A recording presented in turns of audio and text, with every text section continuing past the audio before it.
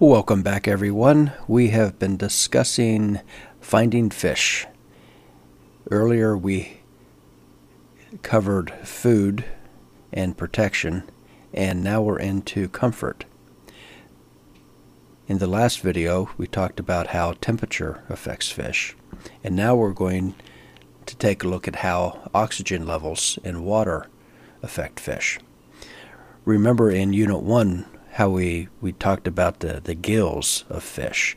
They function like our lungs. They're taking oxygen out of the water where our lungs are taking oxygen out of the air. They're both fluids, air and water, but they function a little differently. We don't have to worry about dissolved oxygen the way fish do. Since oxygen doesn't mix in with the water, although water is made up of oxygen, the oxygen has to be present as a dissolved gas. And this can make it rather difficult for fish certain times of the year, certain bodies of water, to find enough oxygen to, breathe. In fact, when dissolved oxygen drops below about 5 parts per million, a lot of fish suffer.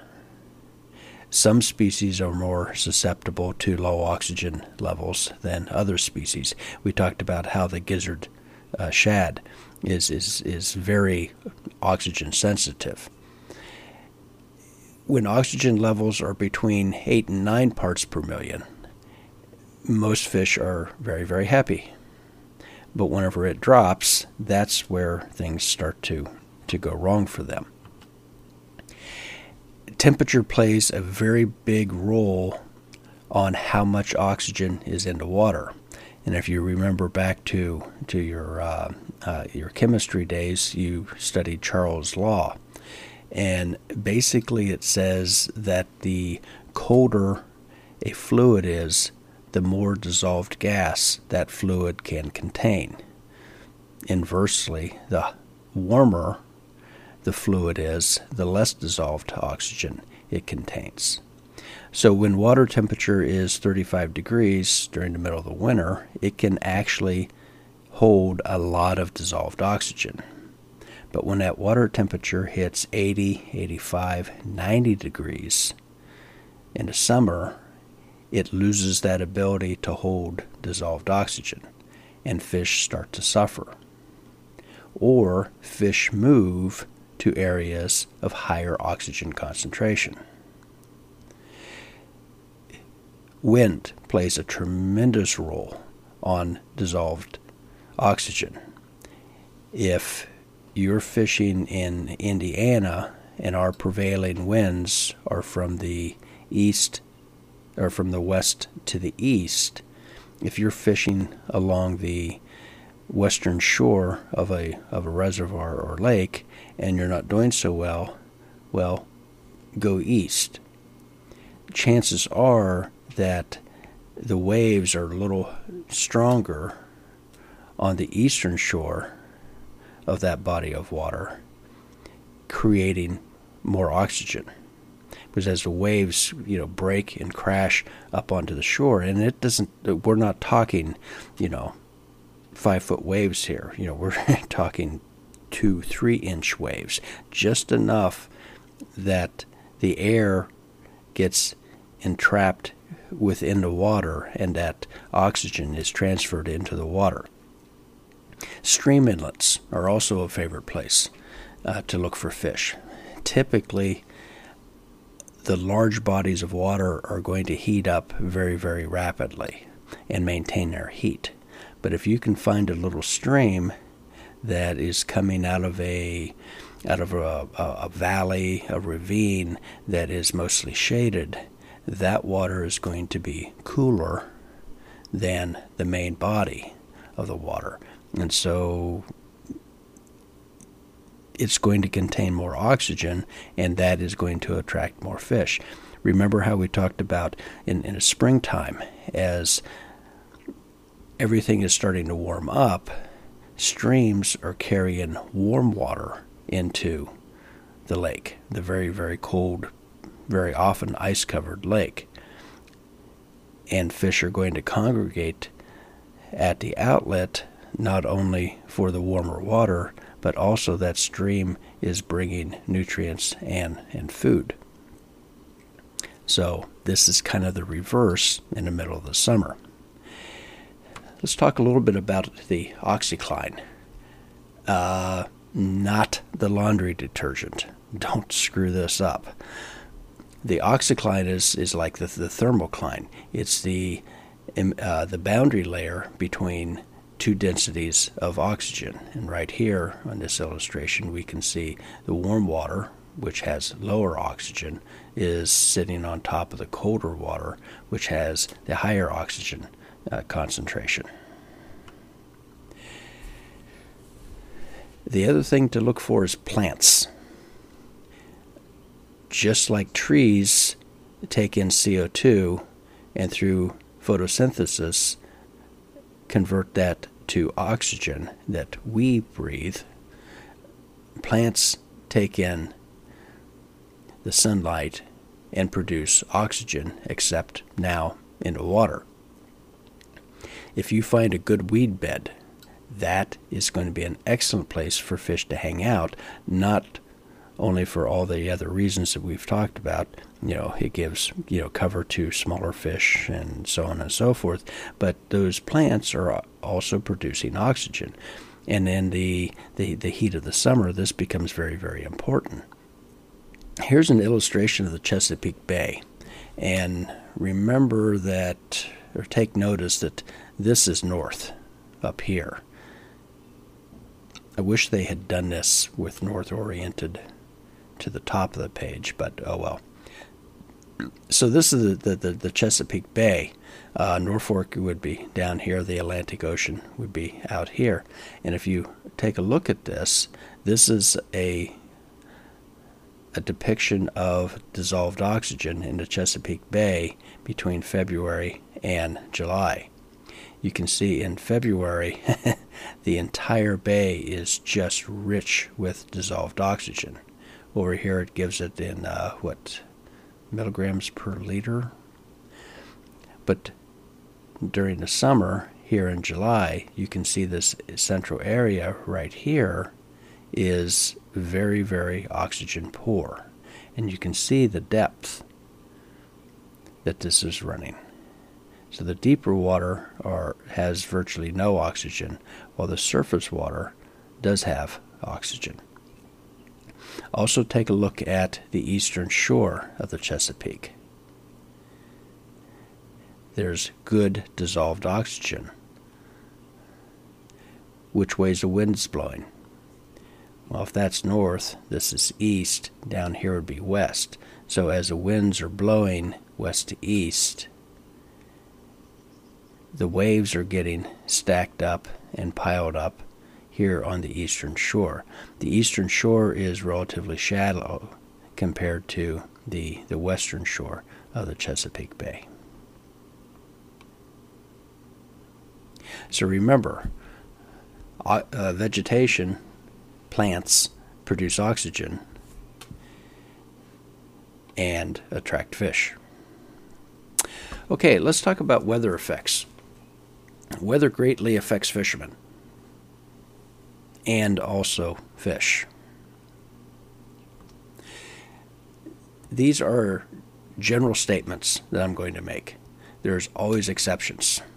Stable weather produces stable fishing.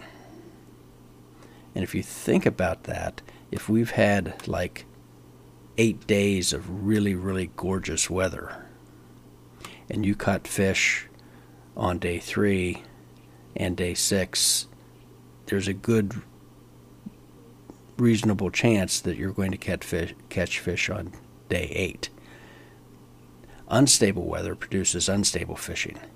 Yeah, as soon as that weather changes, the fish are going to change. It doesn't mean that you can't catch them. It means that day 10 is not going to be the same as day 8 or day 6.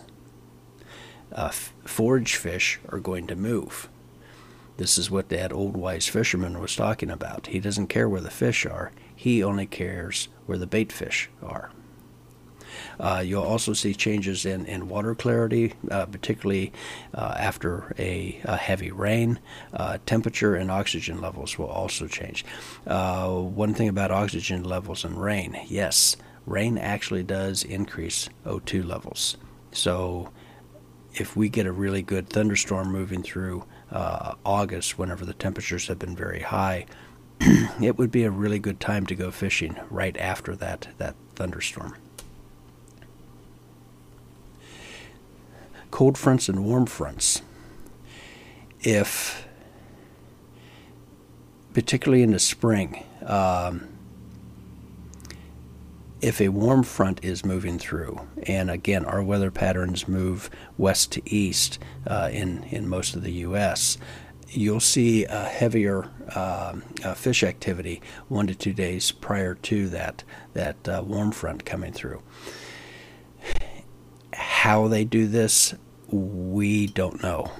Some fishermen say that fish are better weather predictors than the meteorologist. Some meteorologists might actually agree with that. During real periods of hot weather, whenever you're sitting under a ton of warm air, that cold air, a cold front moving through, is going to have the same effect. You're going to see a change in fish behavior, and a very, very good change.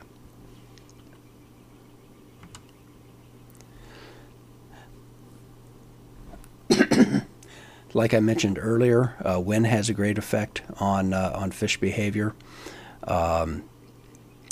Not only is there greater oxygen generation via wave action, but you'll also stir up invertebrates and other food source along the shoreline. In fact, as waves go crashing into the shore, and we're not necessarily talking about Lake Michigan here, Lake Monroe, Lake Griffey, those waves caused by the wind are going to stir up the bottom. And if there's little invertebrates in there, larvae, nymphs, those are going to become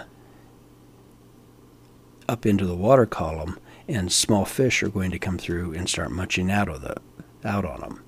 Larger fish are going to come through and start munching out on the smaller fish, and all the way up the food chain, that 10-pound largemouth bass that you've been hunting is going to be in there, taking advantage of the waves.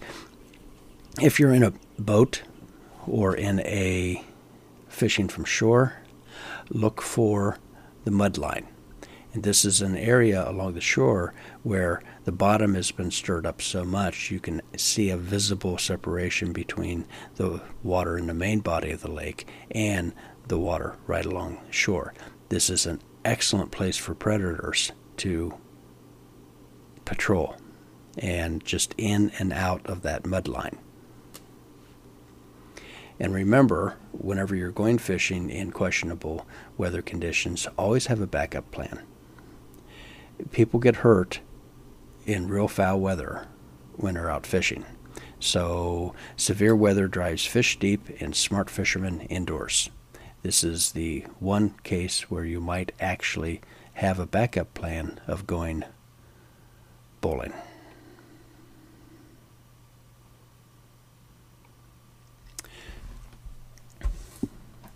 Cloud cover obviously affects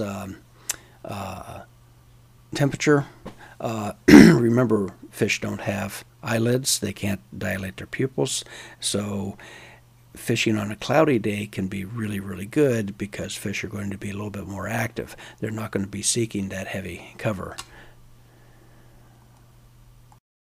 Rains be good right up to flood stage. As water levels change, it can flush out more food into the water column. Be careful when the water starts to escape the banks on streams and rivers.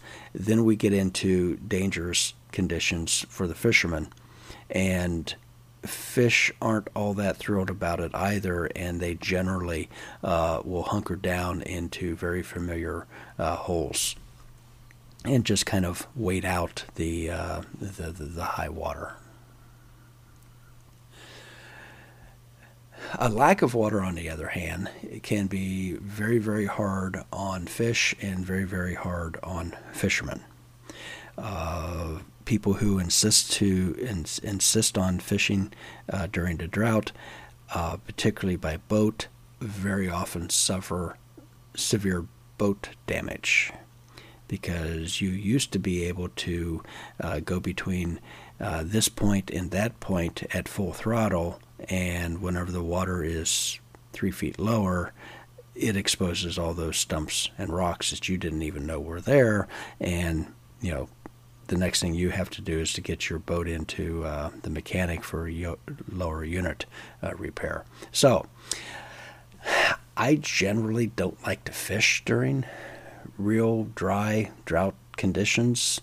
The water is just really, really warm, and it's really hot out there. I take full advantage of modern air conditioning. Not that I've taken up bowling, but this might be a good time to stay inside and tie some flies. Looking forward to the fall. Fish are under a lot of stress, and in the spring you were out there catching nice 3-pound bass and releasing them, and they were doing a tail wag as you threw them back into the water.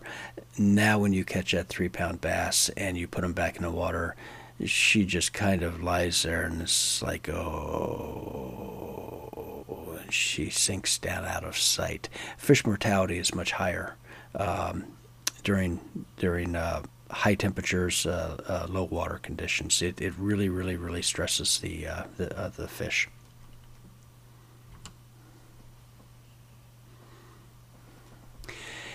High water on lakes and reservoirs can be a whole bunch of fun.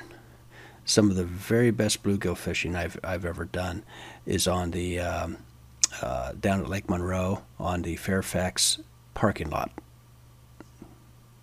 Yeah, the actual parking lot, the pavement. This was a number of years ago.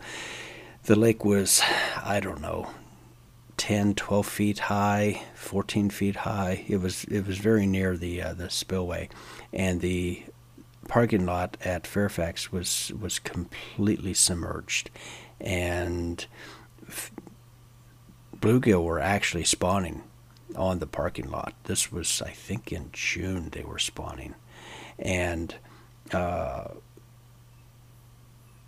the spawn you could go down there and just wade the pavement and target the bluegill, and it was wonderful. The little grass medians between the parking lots, that's where the fish were holding, and you could just work along the edge of the parking lot. It's just so bizarre to even say that, but fish will get up into the shallow waters, which were at one time land, and just hang out. I mean, there's food up in there, obviously a whole bunch of terrestrials, and they take full advantage of that. You just have to be safe. A canoe, a kayak is probably the best way to explore those areas. I can remember paddling through the picnic shelters down at Cutright. Great fun. Power boats, you have to be careful because, again, there's stuff underwater that you may not know about, and it can be damaging. Okay, so that pretty much wraps up finding fish. Short lecture. We will go on to even more safety issues in the next video. If you have questions, comments, please leave them below. Remember that we're taking attendance by your comments on the videos. So check back soon, and we will finish up Unit 3, the last lecture, with more safety issues of fishing.